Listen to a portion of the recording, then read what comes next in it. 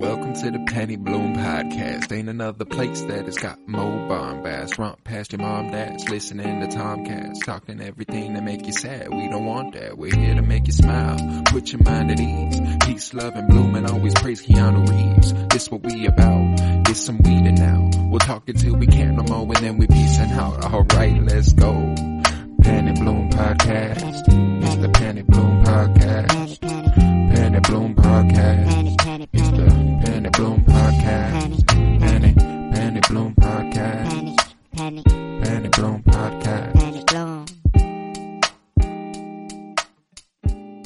Hello, everybody, and welcome in to the Penny Bloom Podcast. Today, we continue our director's spotlight on Michael Mann with his Manhunter. Released August 15th, 1986. It was written based on the novel Red Dragon by Thomas Harris and written for the screen by Michael Mann, directed by Michael Mann. I'm Colton Robertson. I'm joined by Joseph George. What's up, homie? What up, what up? Always a pleasure to be here. Oh, and it is always a pleasure to have you. It's been a while since I feel like we've done a first watch for the both of us. It's very rare. Very common for me, but very rare for you. And it feels like every time that we do get around to a first watch for me, for some reason, that's the one you have seen. That's true. You know what I'm saying? Yeah, what 7? I remember loved 7, you just never saw it. There was one, The Prestige. The Prestige, I was waiting for you to get to. Yes, Tenet. Yeah, a couple of them here and there. But yeah, completely brand spanking new for this one for me as well. Same here. No previous knowledge. A lot of man. We got Michael Mann, Manhunter. Michael Mann, Manhunter. It's almost like he's like delivering like his title alongside his name. Michael Mann, Manhunter. Yeah, and not a very woman-friendly movie. Pretty much now that I think about it, every woman in this movie has it pretty rough. The best is, let's see, probably just his wife. Molly, yeah. And then she just has, I guess she's just on a beach, but like she has to go through the classic trope of like a cop or detective, It's just, what I've appreciated thus far about the woman characters in Michael Mann's movies is that they don't feel like they are used purely to push forward our protagonist. Yes. They do feel like they exist in their own right, which is more than you can say for a lot of women characters written by men. And not only do they, it feels like Molly had a lot in common with, was it Jesse last week? Yeah. Little bit of a commonality with Jesse where like she obviously has a real love for our protagonist and wants to stand by our protagonist, but there comes a point where they're like, you have to stop what you're doing. You have to commit to me, not this. And so they always prevail as the pretty much the shining light in these movies thus far. I loved Molly, and I also loved Reba, played by Joan Allen, who the blind woman there at the end of the back half of this movie.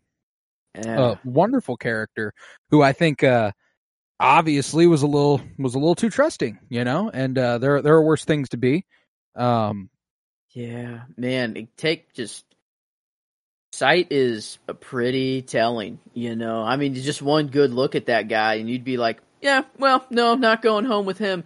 No offense. I mean, no offense. Yeah, I mean, and not just because it's just the way he holds, just his everything, his cadence, everything about him. Like all that is saving him from being undesirable to Reba is his looks, because he's obviously a very awkward man. He's not socially adept in any capacity. She tries to touch his face and he refuses. He's like, nope, you will not be doing that.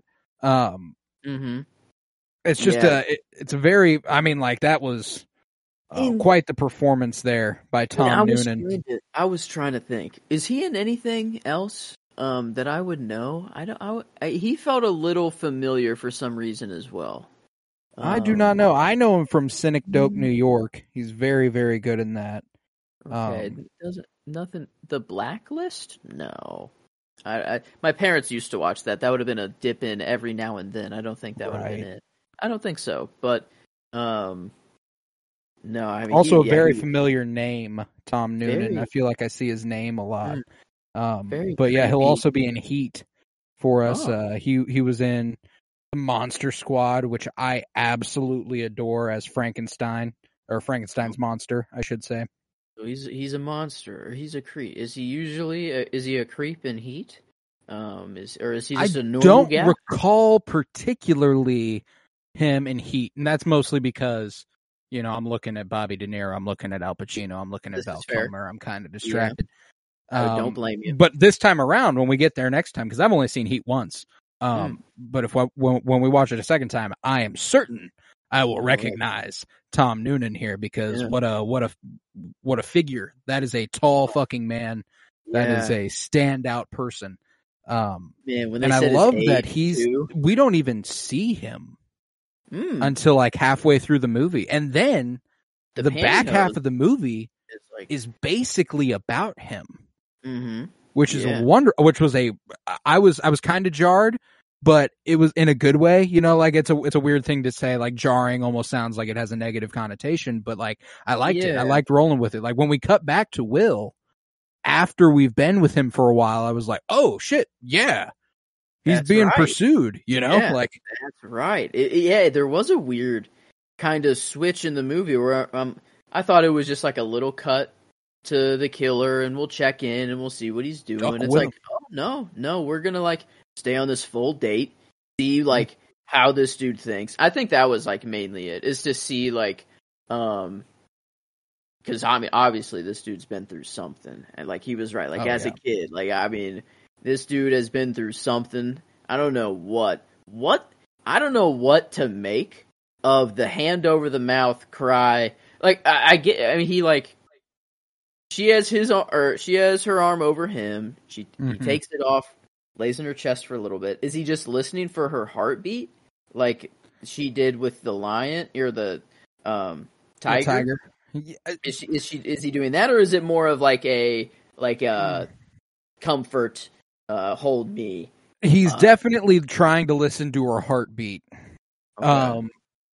And there's a lot of weird psychosexual stuff going on with him. There's this mention where the psychiatrist seems to think he might have had sexual relations with his mother at some point.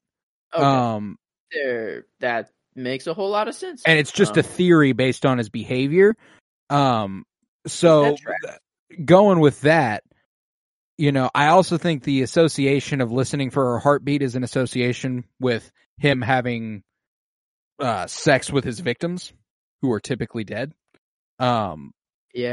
Which is another thing. So like, I think it's almost like he's got such a strong association between death and sex that afterwards he's like, I hope you're not dead. You know? Like, it's such a bizarre, like, that's kind of how I took it.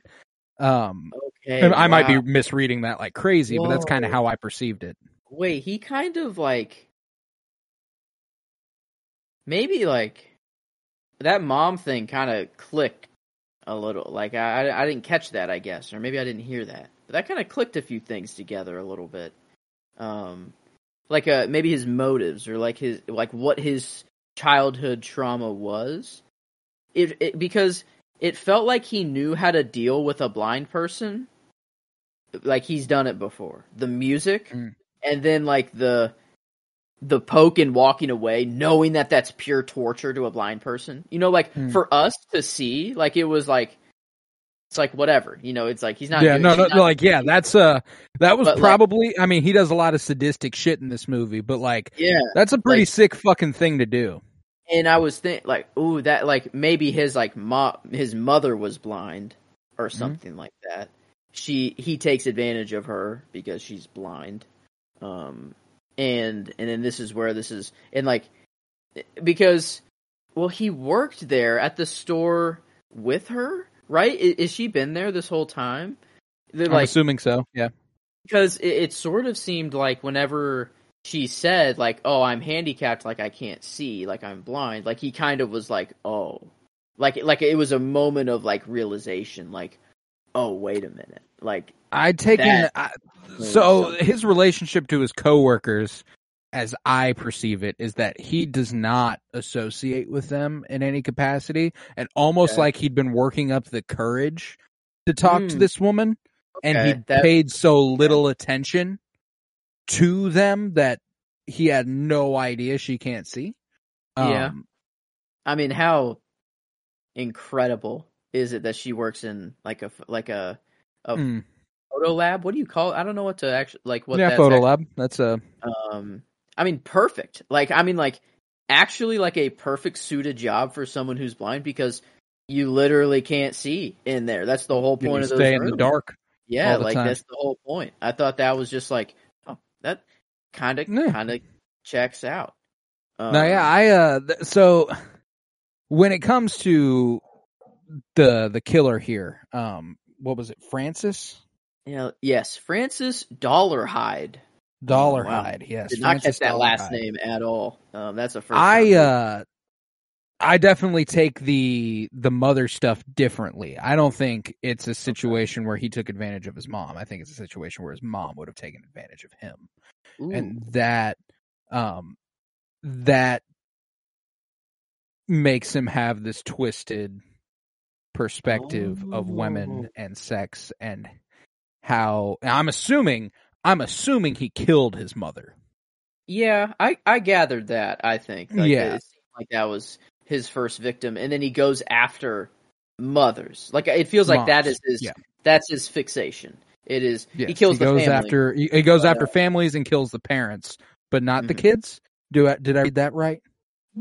Yeah, but like there was, what was the whole thing when he was going through the crime scene, and there was like the blood splatter of like the two people in the bed, but then there was also that one like on the wall on the side, the smeared one on the wall. Yeah, he was like, it's not been explained. That part was always a little like, that's something that I don't love about this movie, is that I think there's a lot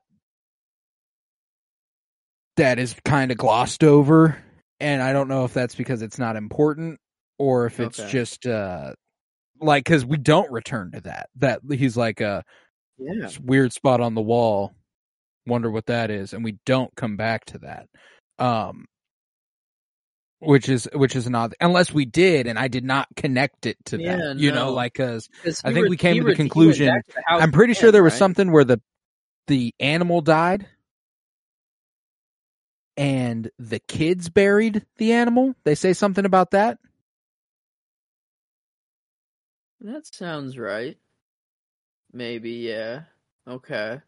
That's the other thing about serial killer, murder mystery movies, is that it's the very nature of that job is exposition.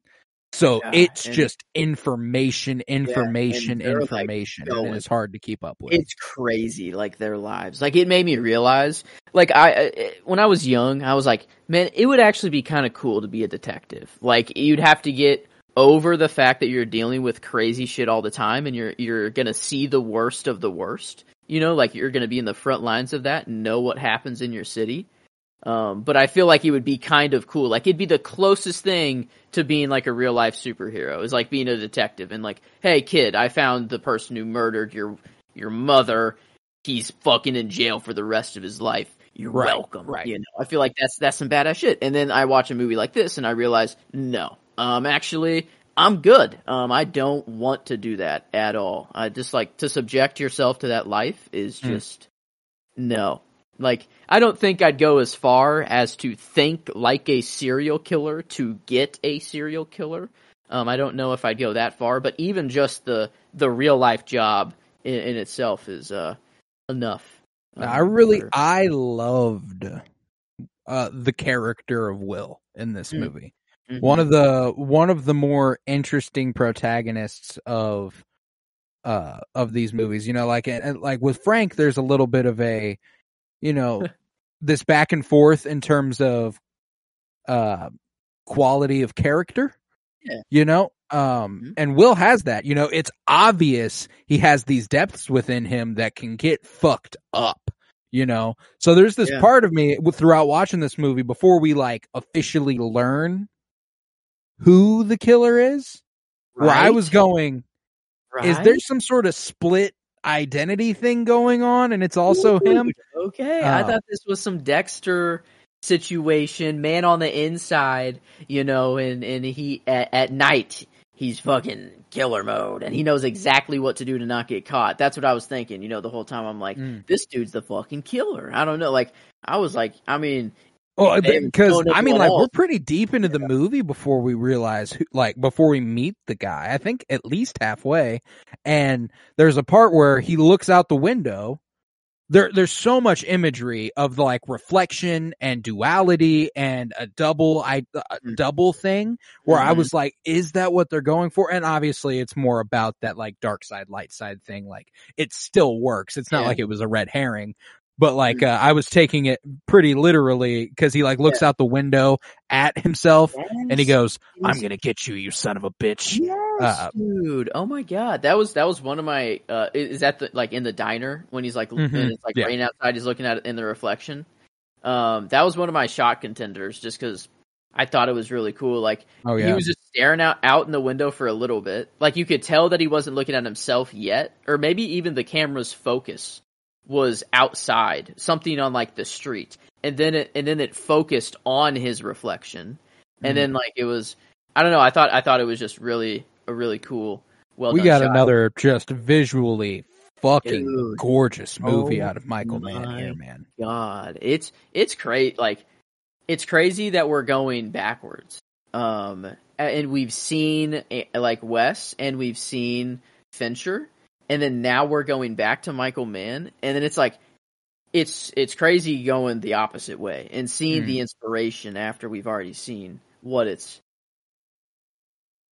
We're seeing the source of inspiration for stuff we've already watched. Yeah. No, it's palpable, you know, like there's again so many shots that are obviously not Wes Anderson-y, but like if you adjust them the slightest bit, you light them a little different, you set the character up in a slightly different position, and it's there, you know.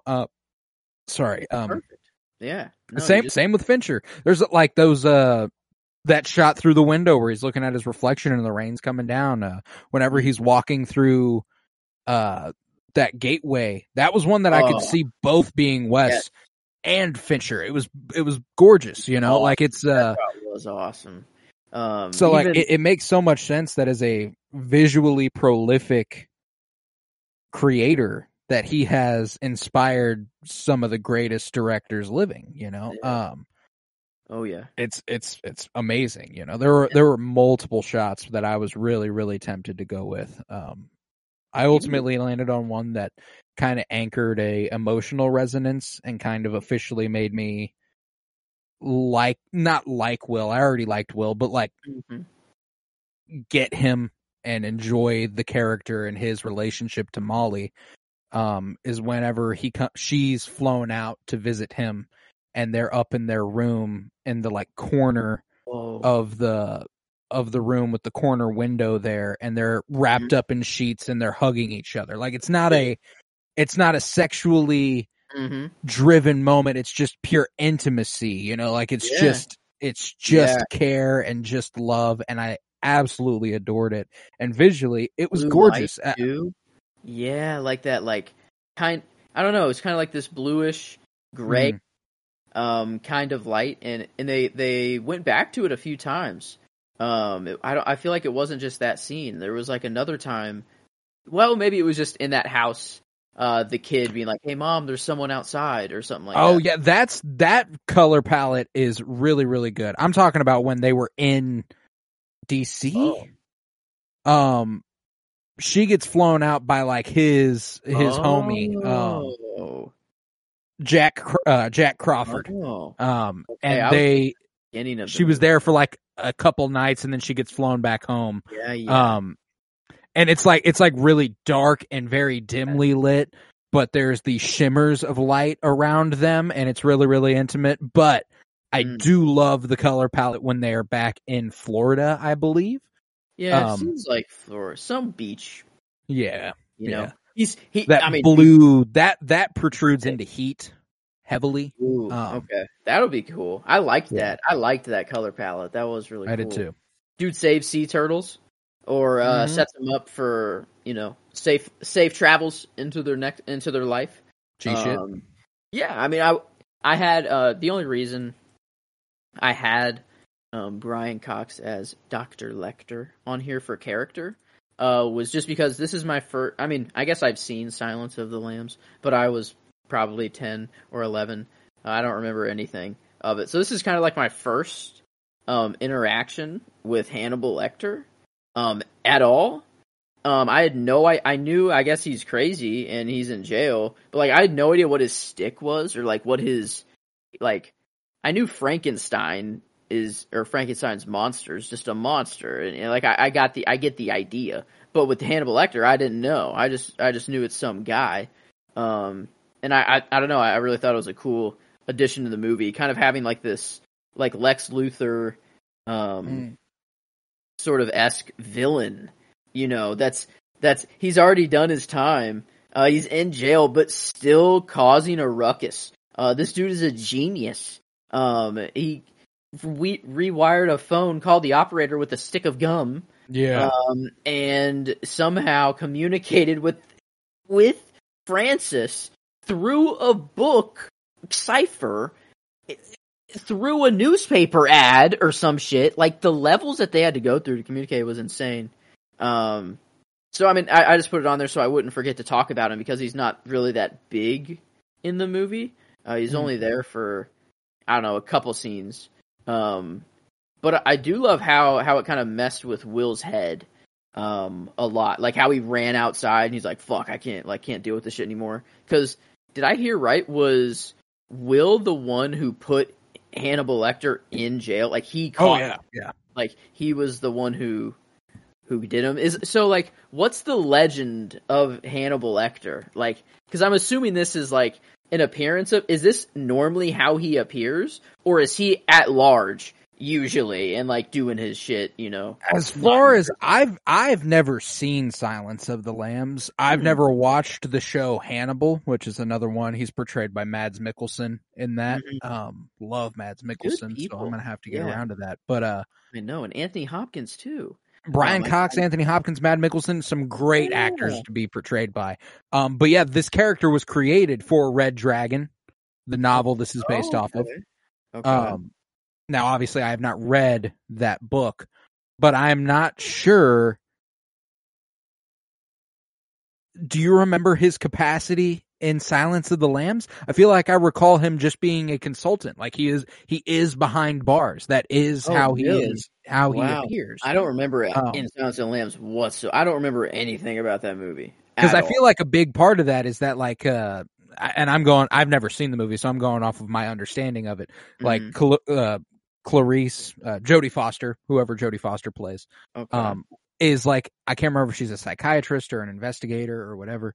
But she goes to him and tries to understand him so she can understand something else, or maybe she's, I can't remember. But I just looked up like the cast list for Silence of the Lambs because I was interested. Is there a Will Graham in that movie? Is that part of? There's not, which is interesting. There is a Jack Crawford, which is weird. There's it doesn't appear that there's a Francis Dollarhide or a Tooth Fairy or anything like that. So I'm interested to see what that fucking book is and why it's been adapted. Here? Wait a minute. Yeah, like, what is this? It seems like a weird, like, Silence of the Lambs is like a horror movie. Like a completely different fucking movie. Yeah.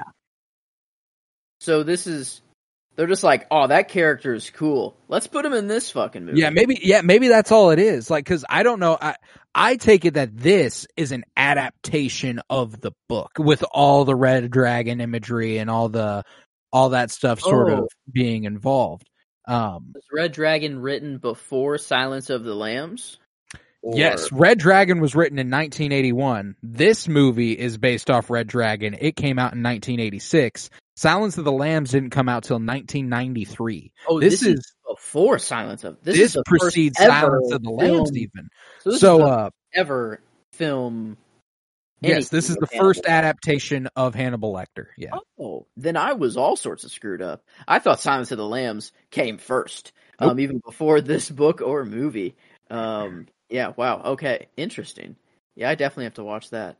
I'm intrigued. You know, I want to. It's funny that we spend a little time talking about it here, but I do absolutely. It's a classic. You know, people talk about it like it's one of the greatest movies ever made, and I've still never seen it. So I ought to get around to it here pretty soon. But well, yeah, that was my short reason as to why I included Dr. Lecter in my character, just to mention him, so I wouldn't forget him. But I am going with Will, with Will Graham. I think. I mean, it's the character of the movie. It's definitely the most interesting character. I'd be remiss if I went with Hannibal Lecter as the character for this movie. I feel like that's just wrong. The only other character I guess could be the killer, which Francis, is that right? Yeah, Francis. But like, I don't like Francis whatsoever. No, but the character exploration of him is compelling, and I think the performance of it is really, really well done. I think Tom Noonan does a really good job there. Oh my god, yeah.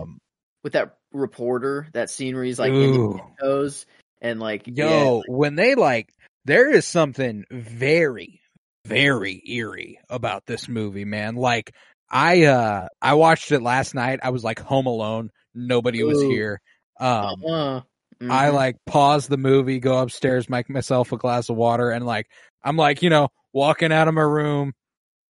Missouri just recently instituted that the new electrical bill thing where you pay by the minute. So every light in my house is off lately, as often as it can be. It's getting dark at 5, so it's 5:30, and I'm walking up the stairs and I hear a little noise, and I'm like, I'm walking up the stairs, I'm watching my fucking back. It's not a horror movie, but it's incredibly, incredibly suspenseful. Gets you to think. It gets you to think. And I'm watching The Killer. I know someone's not looking out my window with a sniper trained on me. But who knows? Maybe someone's been stalking my house for the last week, knowing exactly. I've got woods behind my house, the trees, and someone could be up there, and they're looking at the bullshit. Fuck that, No. Yeah, no, it's if it's,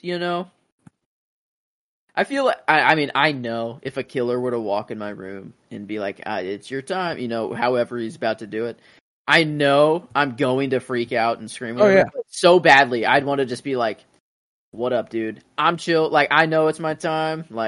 Just do what you gotta do. Take me now. Whatever.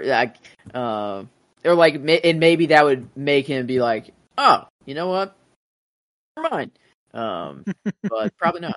Probably not. He's got his heart set on murder in this household. It's anything like the killer in this movie. I don't think there's much reasoning with them, because this dude did that that was his other coworker that brought what was her name? Yeah.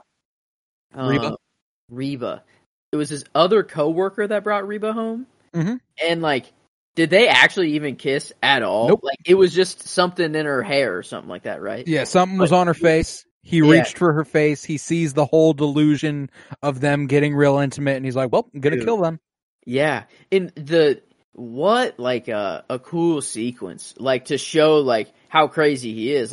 It's all glorified and stuff in his mind. And then, we get back to it, and we're like, wow, this dude is fucking nuts. He just picked something off her face. He puts his hand on the upholstery of the dash and rips off a chunk of it. He literally is that. I mean, he's about to go shoot a dude 5 times in point blank. So I guess fair enough. He is about to literally go on a murderous rampage. But just happened to be on the night of the full moon as well. He this was the night he was planning to let the month slide by. He's a werewolf. Yes. He's a the lunar cycle werewolf. was about to pass. He wasn't going to murder anybody tonight. That wasn't part of the plan, but this guy had to drive the blind woman home. This piece of shit. Yeah. How does she get home normally? This is it. This is the normally. Somebody takes her home. That dude offered her a ride last time and she was like, no, it's okay. I'm fine. And then Francis was like, hey, ride with me. No, ride with me. No, ride with me. So I don't know. It seems that she just turns down the rides every time. Maybe a taxi. I don't know. Very independent. Reba. Quite. I like Reba a lot. I thought she was really, really well performed by Joan Allen as well. I thought that I love the initiative she took, clearly Mama Horny Michael, Hey, I mean, to her, they're just watching a movie, and I guess silence to her is it's nice to sit in silence with someone, I guess. Mm-hmm. So I was like, okay, I guess for her this is kind of cool, and he's being direct. She likes that, whatever. But man, no, I think she's just kind of a wild one because she's outside just staring at the sun, dude. Out in the yard. In the morning. I thought that was just hilarious. I'm like, wow. I love how there was this glimmer in Francis during that time whenever he runs out there and he's like, are you okay? He's like, is everything okay? It's very clear that this man has intense attachment issues. Man. When am I going to see you again? Or whatever. Yeah. They embrace in a deep, lingering hug.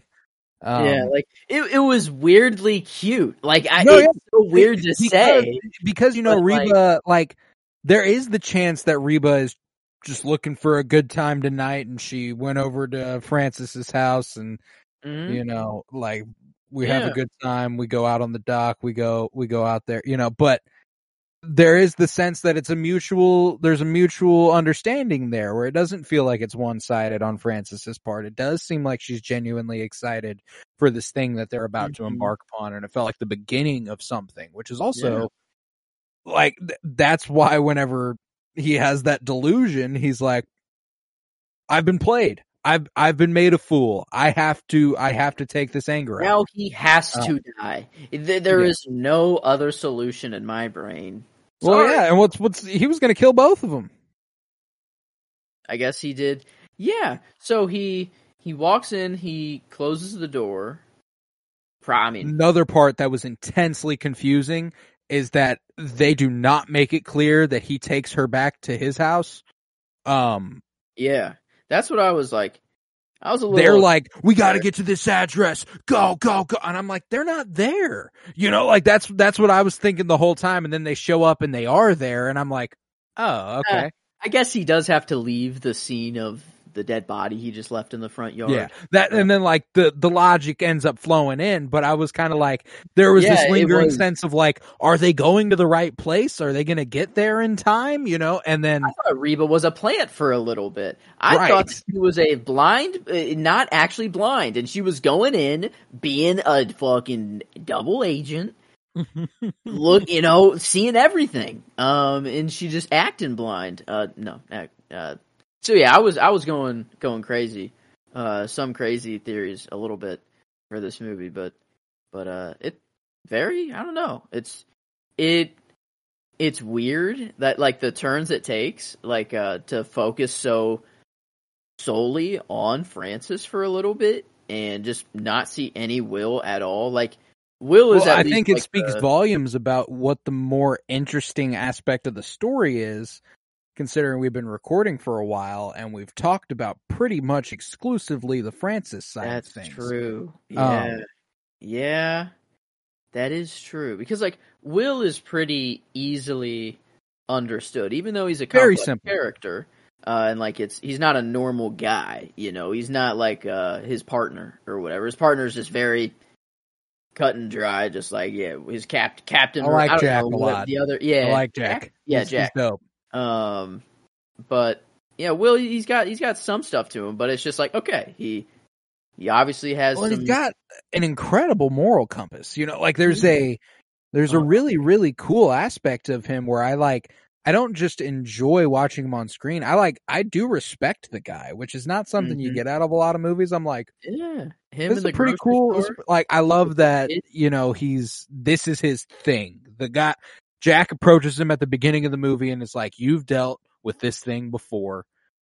I know it's a big ask, but we need your help. You're the only person who's capable of this. Can you tell me if Heat opens up with some opening sequence and then two guys talking on a beachfront or something? Because Thief opened the same fucking way. That's true. Yeah, he's on the waterfront. And then it's bringing a Danish to, you know, guy on the beachfront or whatever. If I recall correctly, Heat doesn't take place anywhere near water. Wait, it might. See, I feel like Michael Mann he loves it absolutely does take place near water.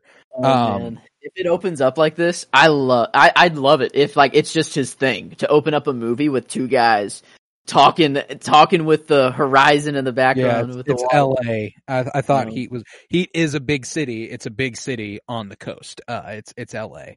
So it's possible. I'm holding out for it. Yeah, Heat is much more akin to Thief than it is Manhunter here. It actually kind of combines these two elements into something really, really compelling where you are dealing with the thief and you are dealing with the guy trying to catch the thief and how they are. Yeah, it's very exciting. That's why it's also like almost 3 hours long. Like it's the longest movie he has. I like the sound of this. You know, dude.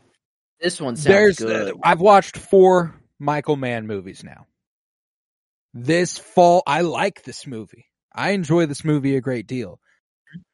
I barring a Collateral rewatch, 4 out of 4, and I like this movie a lot. Yeah, I mean, I ended it and it was pretty I'm like, okay, Thief. I enjoyed that a little bit more. Like I'm like I knew Thief was already above it, but it wasn't like, oh, this is. Like I hate it. Like I hate it. No, it's a perfectly enjoyable movie. I have it on like a pretty old DVD, a director's cut of the movie, by the way, which was I looked up the difference. It's hardly anything. It's like a couple extra minutes, so I don't know what the extra minutes are.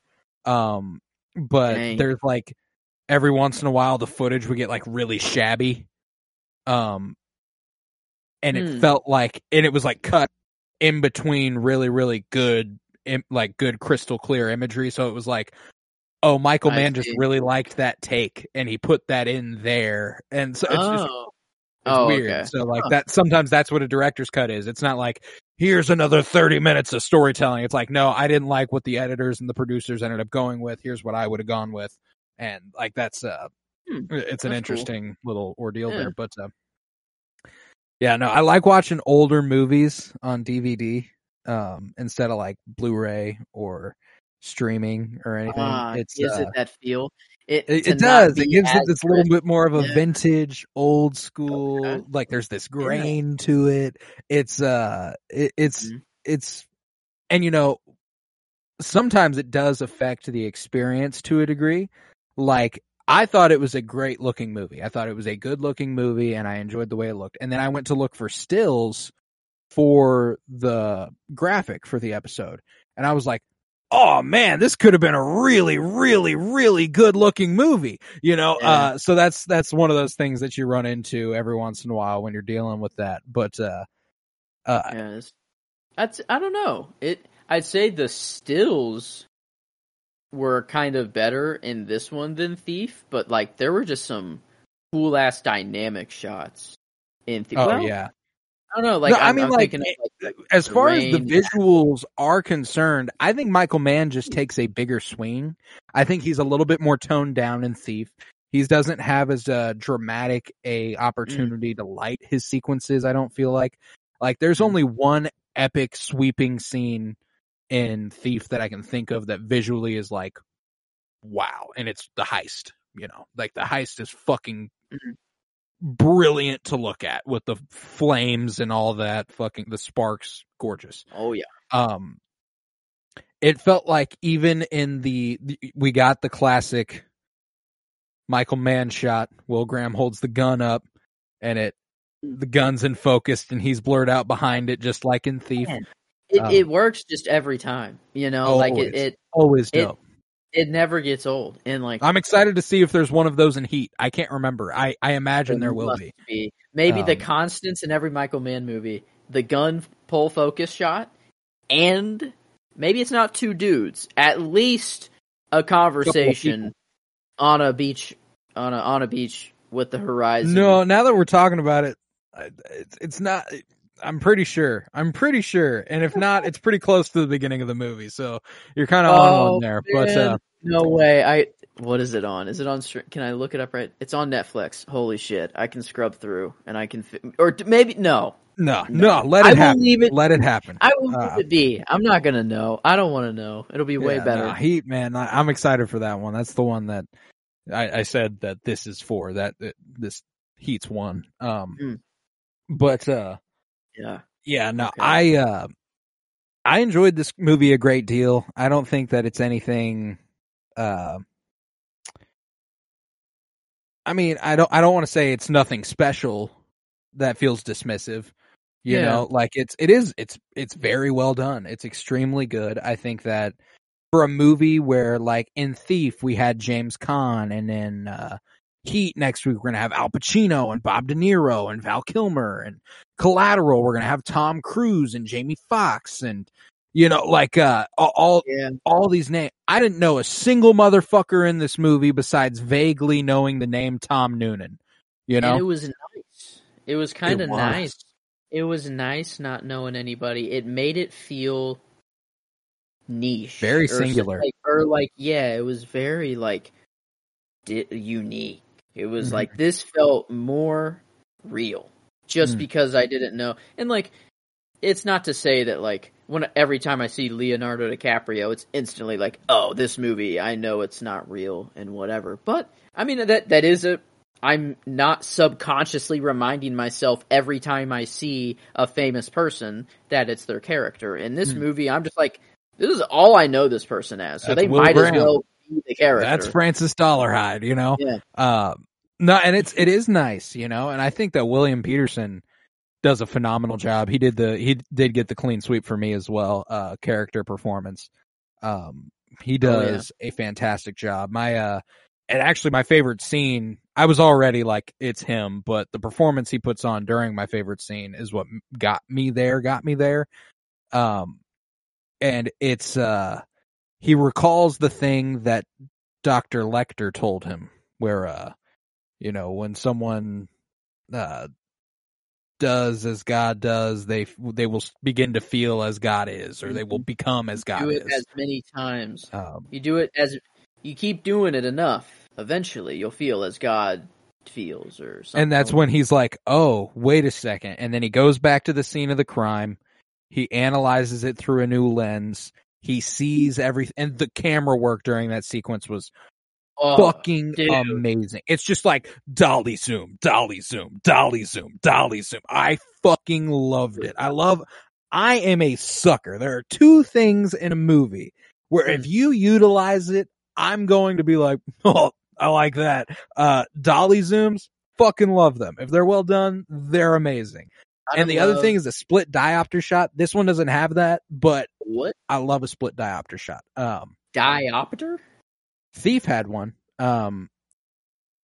It's so there's a separate lens on the camera that brings into focus one part of the screen. So in Thief, the example was when they were on the waterfront and the cops were watching them from afar.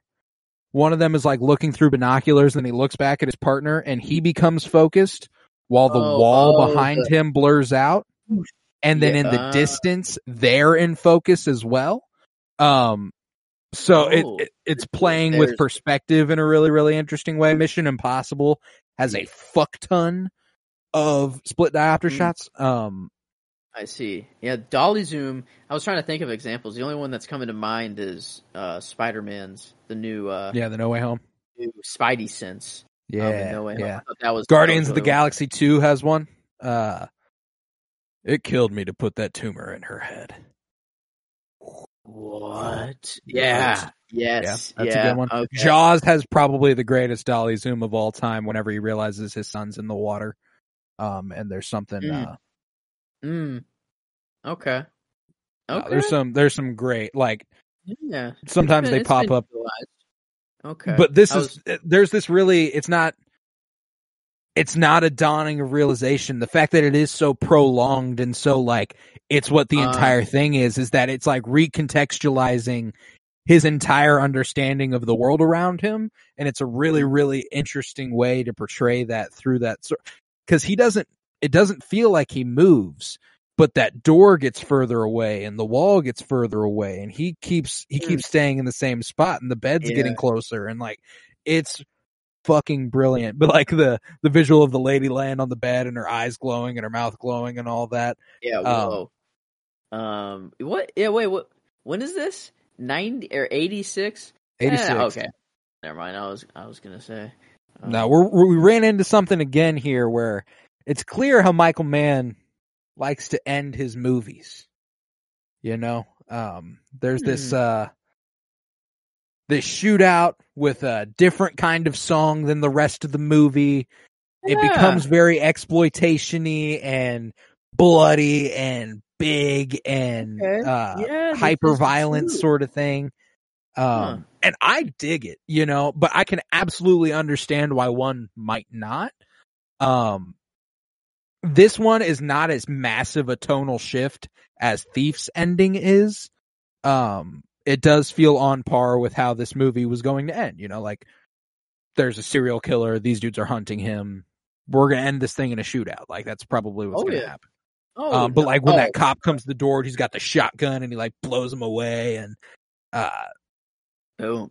Yeah. I mean, he was taking him out. Dude was kind of had it like that. Yeah. Will's methodology here was fucking stupid. Yeah. Him charging for the window and jumping through instead of, I don't know, shooting the motherfucker with the gun in your hand. I don't know. If you can break through that window by jumping through it, your bullet certainly can. So they're obviously trying to stop him from killing another human, right? So like, they were going to capture him. If he was just home alone, they wouldn't just snipe him and kill him, right? They would arrest him.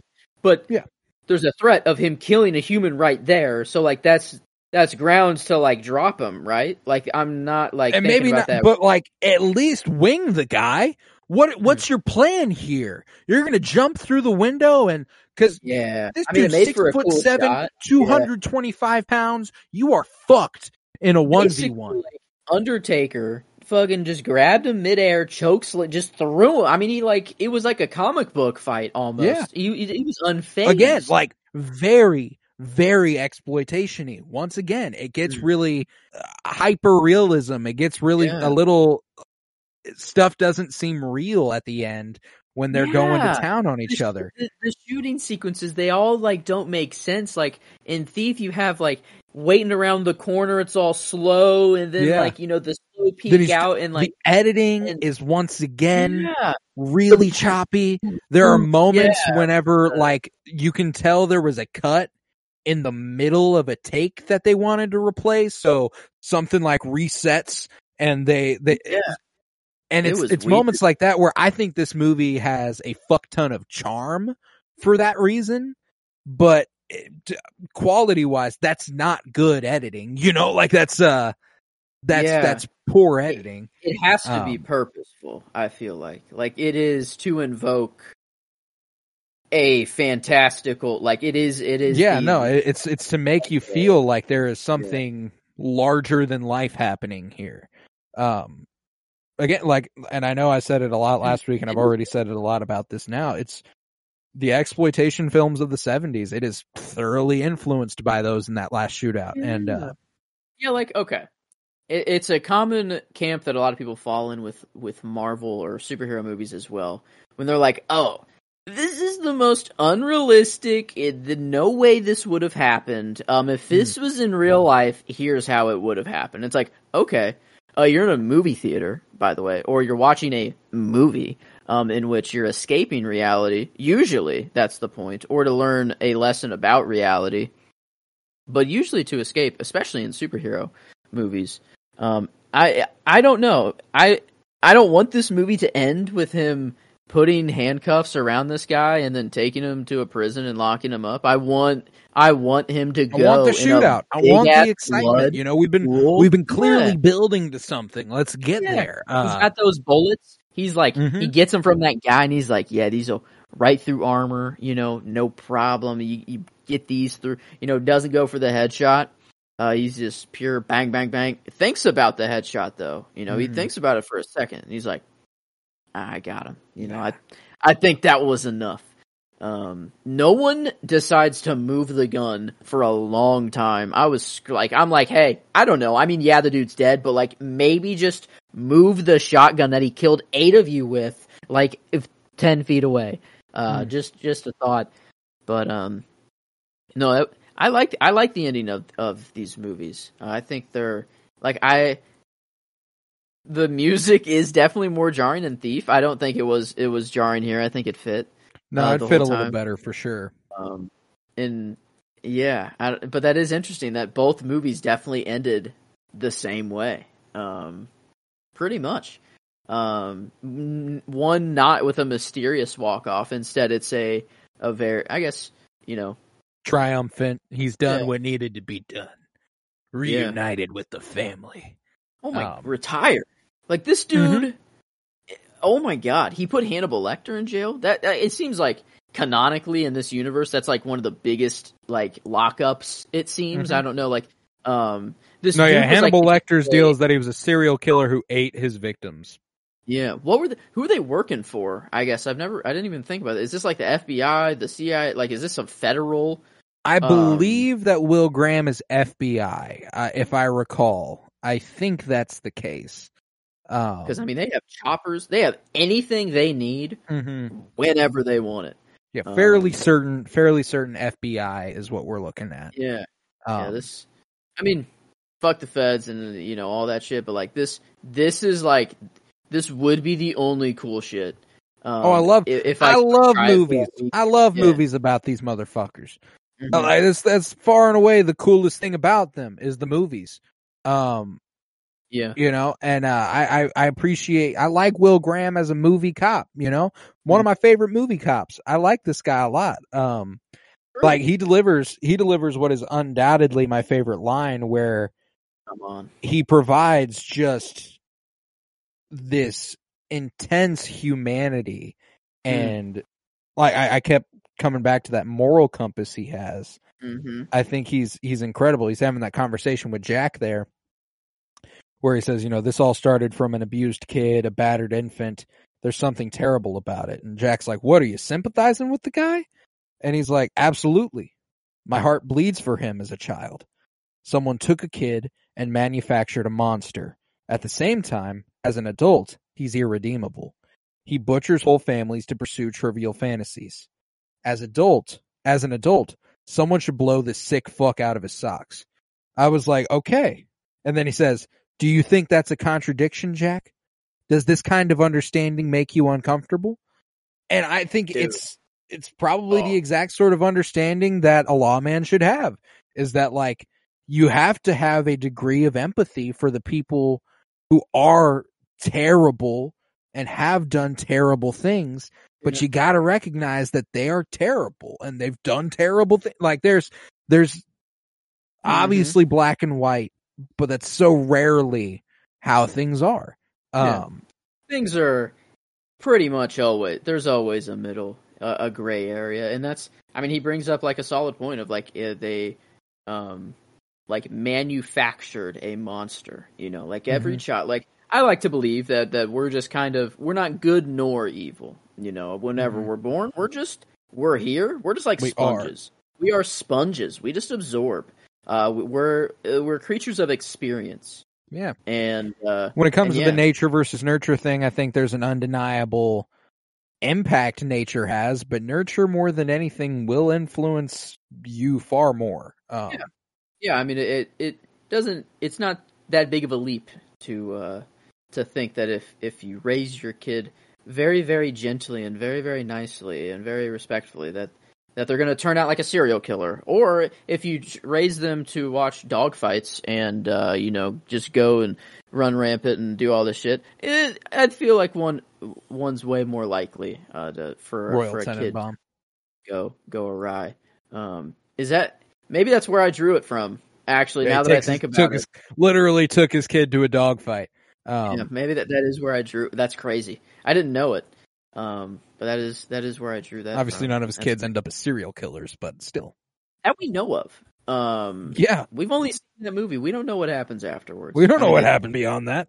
What's Chaz Tannenbaum up to? He went fucking nuts, I'll tell you that. True.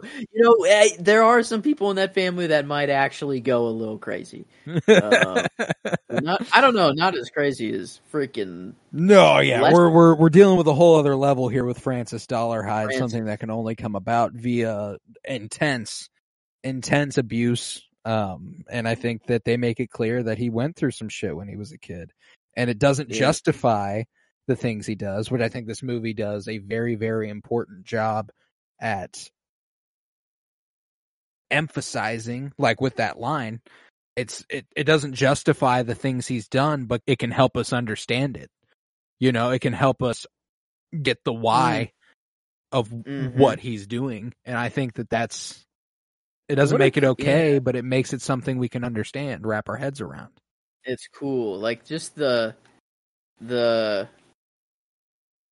it is why I like almost went with Hannibal Lecter, like for the character, is just because that is such a cool use of a character in a movie as like just this sick, twisted someone who's behind bars, and like it's helping like develop Will's character completely. It's also just a really cool, like maybe he's the one pulling the strings. I don't know. I thought that he might actually be the one doing it as well. Oh yeah, like the whole, he gets his address, he writes him, he gives him the address back. Like, dude, smart as this dude, like Lex. I mean, every time I think of Lex, I think of Gene Hackman. So like, he's kind of dumb. Like, really, like he's not really that smart, but like he is. But like this guy is like actually just very, very very logical, very. Like that, the way he just on that phone call, like just how he handles himself and is like, oh yeah, no, I'm blah, blah, blah from the report of whatever. I need, obviously there's a Rolodex right next to that phone right there. You'll see it. Put your finger down to G, please and thank you. Yeah, it's like, oh my God, this dude it's scary. That could even be done in prison. I guess probably not that easy to hack a rotary phone with a stick of chewing gum. I'll leave that one up to movie magic. But I don't know. That's I love me some Hannibal Lecter, but it is interesting that we are talking much more about the killers rather than... I mean, the investigation is very, very compelling, and it's definitely what drives this movie forward. Like, without it, this would be a dull movie, and I wouldn't want to watch it if it was just about Francis 𝗈𝗆𝗉. But anchoring the film with that angle and kind of giving that character the same time of day that you do Will Graham makes the rivalry and the chase much more compelling.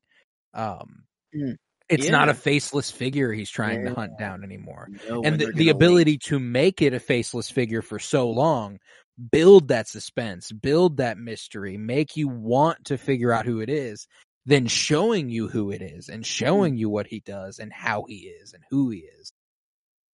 It gives that chase life again, because the chase itself, not fun. The murderer itself, not fun. Them facing off, that's where the shit is. That's where it's good.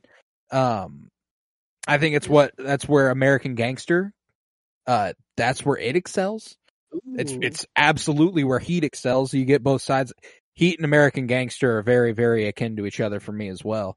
That's going to be cool. Like, it feels because that's what it was kind of missing. Like from Thief is like it just felt like there wasn't something fully there. And now I appreciate what they decide to do with the cops in that movie, where it's like they want to be cut in. It doesn't even matter that you're doing this thing, and they do end up chasing him, but they never stand a fucking chance, and that's also cool. Like, that's cool in its own right.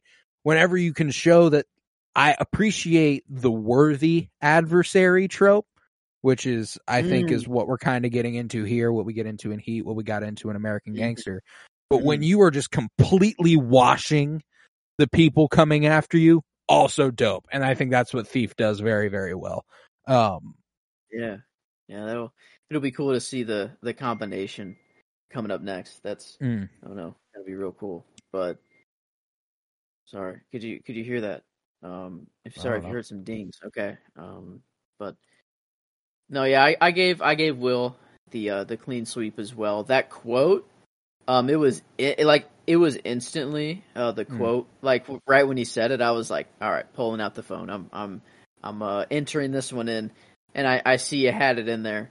I don't know. I was like waiting for another quote like the whole movie, and it, there was some deliveries that were good.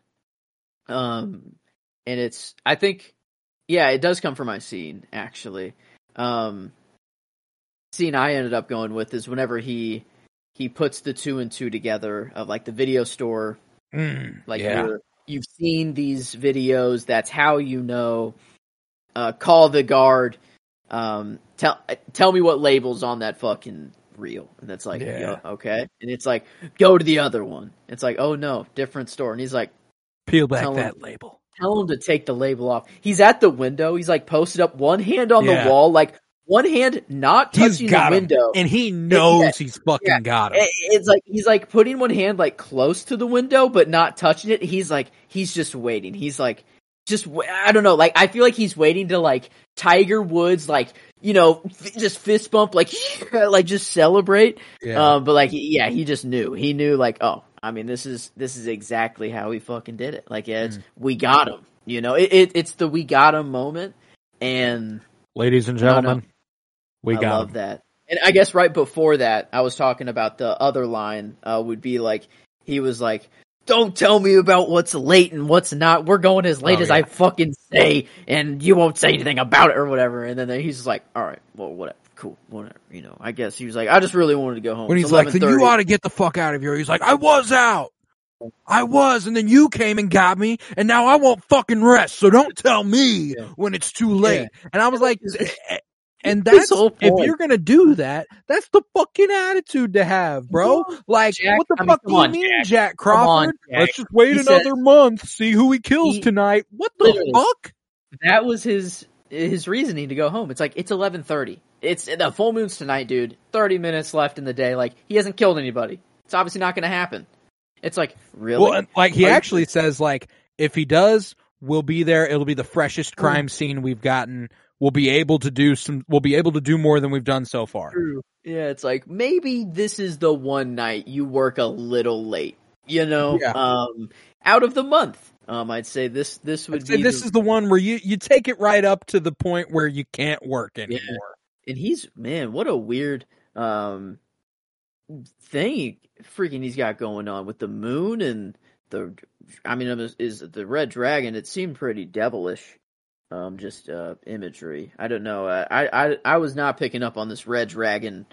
Like, what, is this a cult that I missed? Is this like, or just for the book? Is this, I don't know. I think it's just something he's kind of, it's a foreboding imagery that he asks. Doesn't he ask the reporter about it? He's like, are you familiar with the red dragon?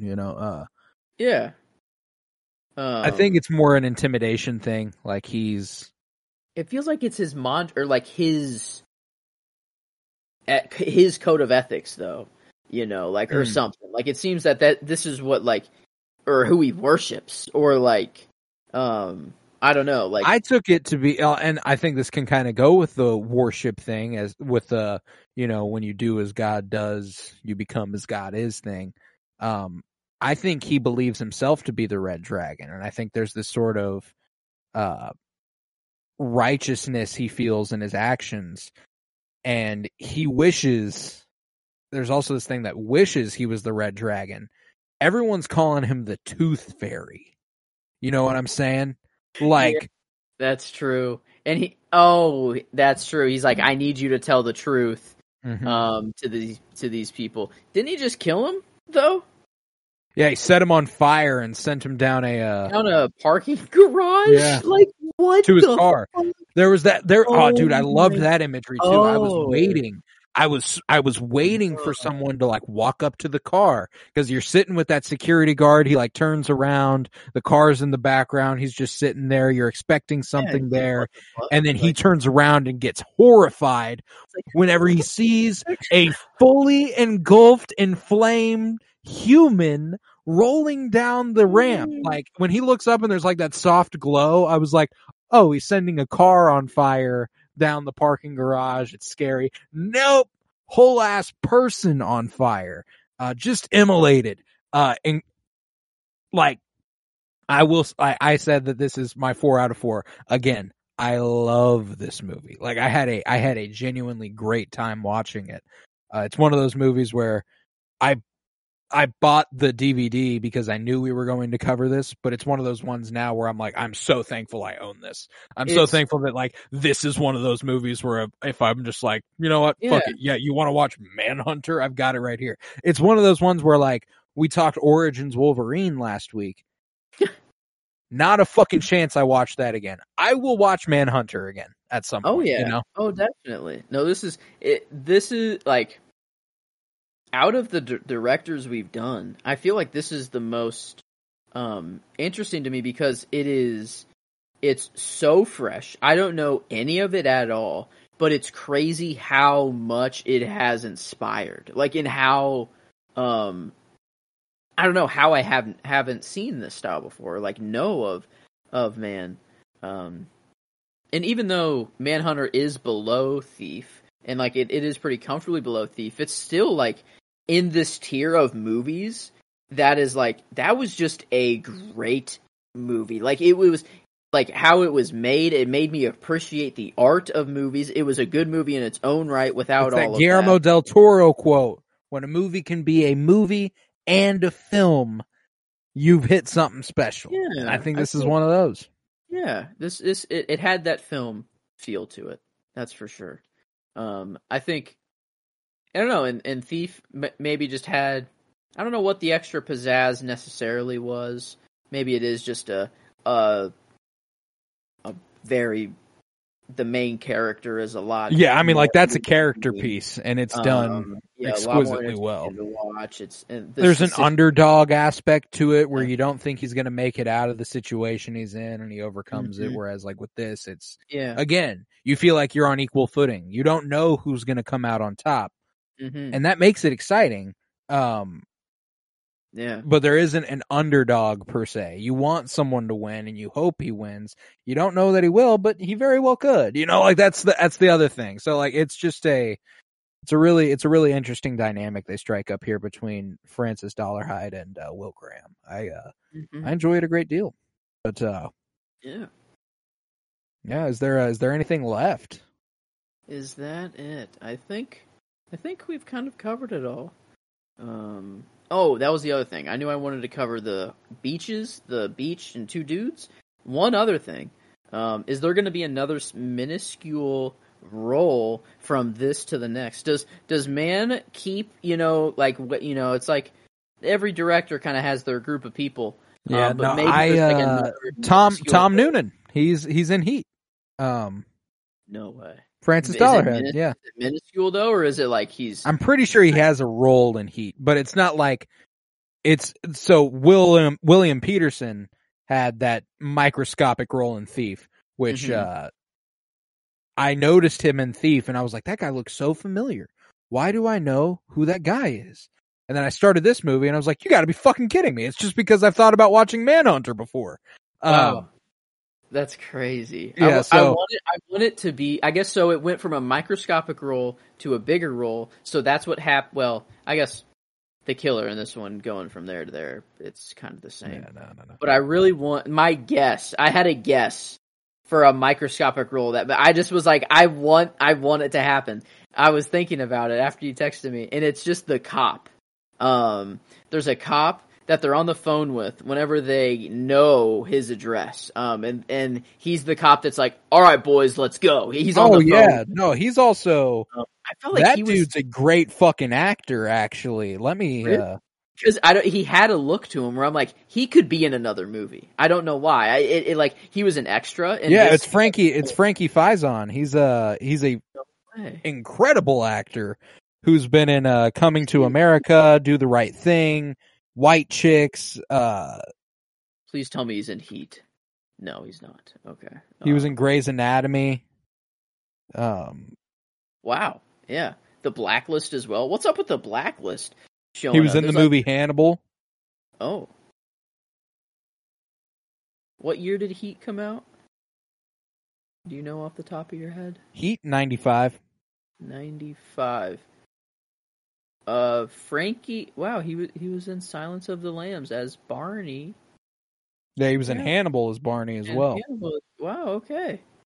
But sadly not Heat. I was really hoping just another small role would make its way over. I mean, there was another really small role in this movie by Chris Elliott, who is in the Scary movies with like the tiny hand. That's his thing. And How I Met Your Mother, he's Lily's dad in How I Met Your Mother. Groundhog Day, Something About Mary. One of my favorite comedic actors ever. And he's just like a tiny fucking role in the offices where they're talking about the investigation. Like that's he's just one of those guys.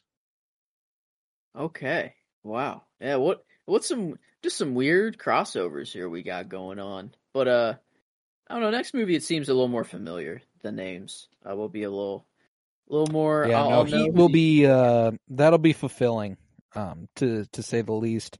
If you'll recall, I had that one.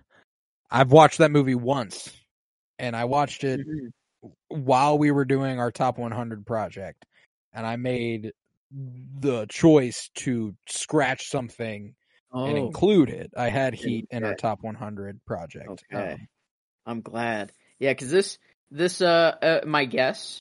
Right now, Manhunter is at the bottom, then it's Thief. I'm assuming I will like Heat more than Thief. I usually don't go into movies like that, but just hearing that it's like this combination and knowing who's going to be in it, this is the one out of his movies that I've just heard the name of. I've heard just Heat. I've heard Heat is a good movie. Heat is good. I've heard that. That's all I know. So yeah, that will be good. But I think that covers it. Other than the two dudes and the beach at the beginning of the movie, if that happens in Heat, I'm gonna lose it. And another microscopic role. That's all I had to make sure I got to. But okay, yeah. Now to think of what's. Thief was an 8.75, so there's, I guess, the ceiling for enjoyment there.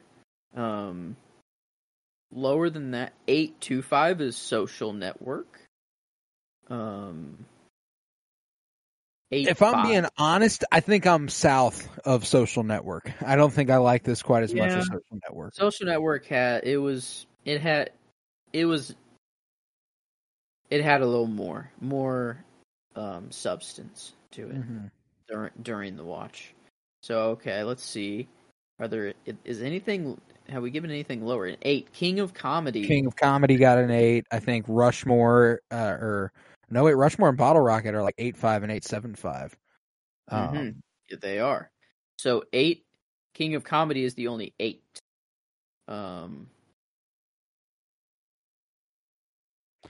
It's probably on the same level as King of Comedy. I don't think I like it less, but I don't think I could tell you I like it more. Yeah, I mean it's pretty equal. It is just a weird. Yeah, we gave The Prestige an 8 as well. Oh, okay. Yeah. Oh, The Prestige is an 8? Mm-hmm. Then yeah, I mean I like The Prestige more than this, probably, if I had to be honest. But if we're being fair here, I think I was the powerhouse there behind the 8. I think I talked it down quite a bit. I do like The Prestige quite a bit.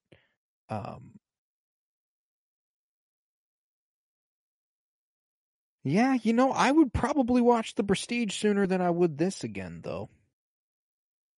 That's true for me. But I do like The Prestige a whole lot more than most. Is this the lowest? Is this a 7.75? Putting it on the same level as After Hours felt okay, but The Prestige kind of threw a little wrench in there. Yeah, and maybe all that means is that The Prestige should get a bump more so than. Is it on the same level as The Social Network though? I don't know. I don't actually know. I wouldn't say that. So like I think it is actually fair. I think 8 is actually kind of fair for The Prestige. Okay. Then does that make this a 7.75 for you? I think it's going to have I mean it's either an 8 or a 7.75. Okay. I'm cool with either of those, like cuz I mean I guess that I'm not far and away the most enjoyable thing about this movie is the way it looks. I was riveted. There was this eeriness, this suspense. I wasn't glued to it though. There wasn't this thing that made me like. Yeah. But it wasn't a slog. Like I don't want to say that like.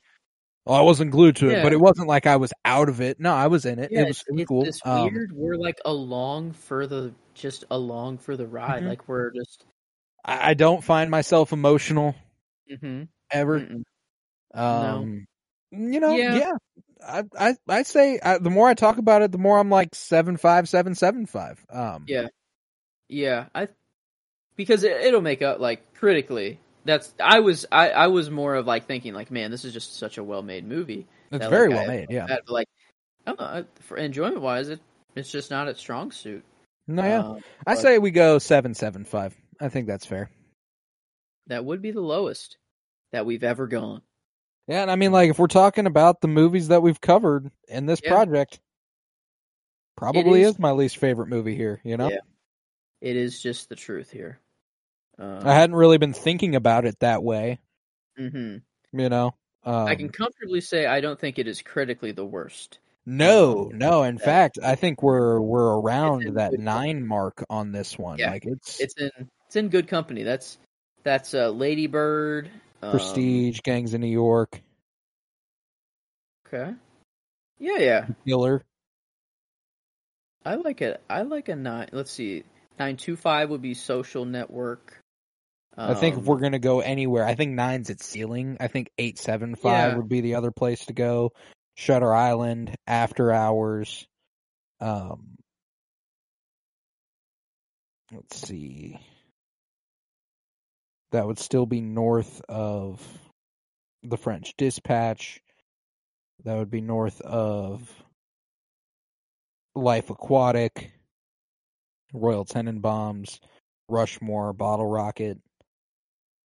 Mm-hmm. Yeah, I like an 8.75 or a 9. Yeah, I say 8.75. I don't think I can comfortably tell you it's as good as Gangs of New York or Lady Bird. But Shutter Island, that feels fine. We gave Fight Club an 8.5. Fight Club, yeah. Okay. Then yeah. I mean, I guess visually, I think this is. It's a better movie visually. It's a gorgeous movie visually. I think that whenever I'm thinking about the downsides of this rating, it comes down to editing. I think that the editing is really, really sloppy at points. Some storyline, like things that seemed like they would be storylines, just kind of No, there's stuff that seems like it's lost in the plot a bit. I think that is the point. I don't know. It's just evidence that they're dealing. Maybe it is just supposed to be evidence. I don't know, something. But you would think in a serial killer movie where we see the detective figuring everything out, we would figure everything out. But yeah, I don't know. I think 8.75 is fair, and that think so too. Would shake it out to an 8.42. So pretty strong there. Which, let's see, we have an 8.5 that was Poison, an 8.42 The Rat Catcher, another 8.5. So it looks like the shorts all were around this 8.5 range. That puts it north of the Royal Tenenbaums, Rushmore, and Bottle Rocket as well. A little bit below the Prestige. That was an 8.7. Just barely below Isle of Dogs. I think, yeah. I think it's sitting where it should. Yeah, about 5% lower than Barbie. Yeah. Hey, I'm watching Barbie first. That's for sure. Yeah. Then just Manhunter. An enjoyable movie, that. Yeah. Mm-hmm. Tis. And I don't know, but Man has been very surprisingly critically good. Every time. Like, I did not expect him to have the same feel as me watching a Wes Nolan Greta Fincher. Yeah. Like, I don't know. I don't know why. I didn't give him the credit he deserved. But after these probably two, just the most unfamiliar, the one that you'd heard the least about. So why would he stack up to the ones you have heard about? And I think that I think he does, and then some. And I don't think you're gonna feel much differently going forward. I think that with Heat, we're looking at a critically well-made, enjoyable-ass movie for me. And then Collateral, I'm excited to revisit it. I remember it being extremely fun to watch, but I don't remember it standing out critically for any particular reason, but it was such a fun fucking movie to take in. So I'm excited for it. But I believe with that, we can conclude this episode of the Penny Bloom Podcast. If you would, head to patreon.com/PennyBloomPod, where you'll find over 50 hours of exclusive content, including all sorts of book reviews, comic book reviews, movie reviews, and the like. If you would, head to Twitter, follow @PennyBloomPod, follow on Instagram @PennyBloomPodcast, follow on Letterboxd @PennyBloomPod. Got a nice comprehensive list over there of every movie we've ever covered, and all sorts of other shit if you want to keep up with what I'm watching, and tons of lists. I love lists. I love stats. I love lists.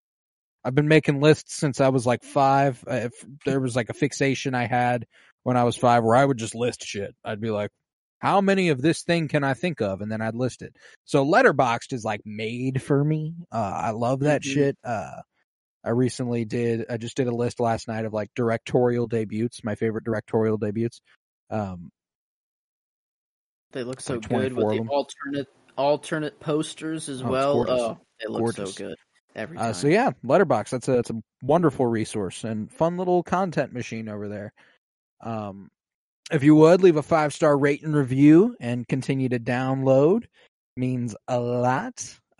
We had a great November. I believe we're close to out of November now.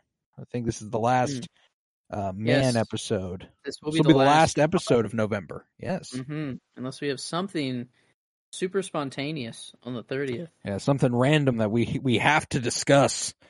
But the next time we see you, it will be December. And I'm very, very excited about that, where we will continue our comic book movie journey through film with Iron Man 2. We are also currently rewatching Game of Thrones with our rewatch podcast, Winter is Blooming. That continues on Monday with season 6 episode. That'll be what? Episode 5? The Door. Yes, The Door. The Door. We don't want to spoil anything for you. If you have not watched Game of Thrones, do not tune in. That's the bottom line. If you have, hardly think of a better show for you on our podcast besides that one. The shit. It's a very comprehensive show. We do full episode breakdown, scene by scene. extremely fun stuff. We do the same favorites and everything that we do here. A lot of fun. See, we continue the man spotlight next week with the movie we've been talking up the whole time, Heat. Yeah. I'm very, very excited for that one. And we're intensely awaiting Ferrari at this point, which is now a good month out. I believe that'll be December 27th. So in a month, that'll be the movie we're discussing here on the pod. Wow. And I'm very, very excited. So we're covering a lot of time in this one. Lot of going very, very back far. I guess. Scorsese. Yeah, when it came to Scorsese and Anderson, which are the closest ones in terms of amount of movies, we doubled up. Wednesday, Friday. So now we're doing 5 movies in anticipation of that 6th, and it's going to take 6 fucking weeks, which is longer than the Wes Anderson show took us, and we covered 11 movies there. So that's not. I was referring to time as in literal time from first release of the movie. That's also true. To brand new. Yeah, 42 years. And I guess King of Comedy was also, that was still, is that 80s or is that? I believe that was 80. Yeah, 1982. Okay. So, but Thief, I guess it's always nice. It is cool to see the slow progression of like film over time, but the same director. So just overall, just the best project we've ever done. I think quite easily, is this one. So. Man, a nice finish out on the year as well. It really just fit well. It did. No, it did. I'm excited. Michael Mann is it's been a pleasure, and I'm excited to wrap that up. And who knows what'll happen into the beginning of 2024? We got ideas. In fact, I outlined like the first 4 months actually, so I know exactly what's coming at the beginning of 2024. But yeah, it'll be exciting. With that, I was Colton Robertson. I was joined by Joseph George. Thank you very much, homie. Oh, thank you for having me. It is always a pleasure to be here.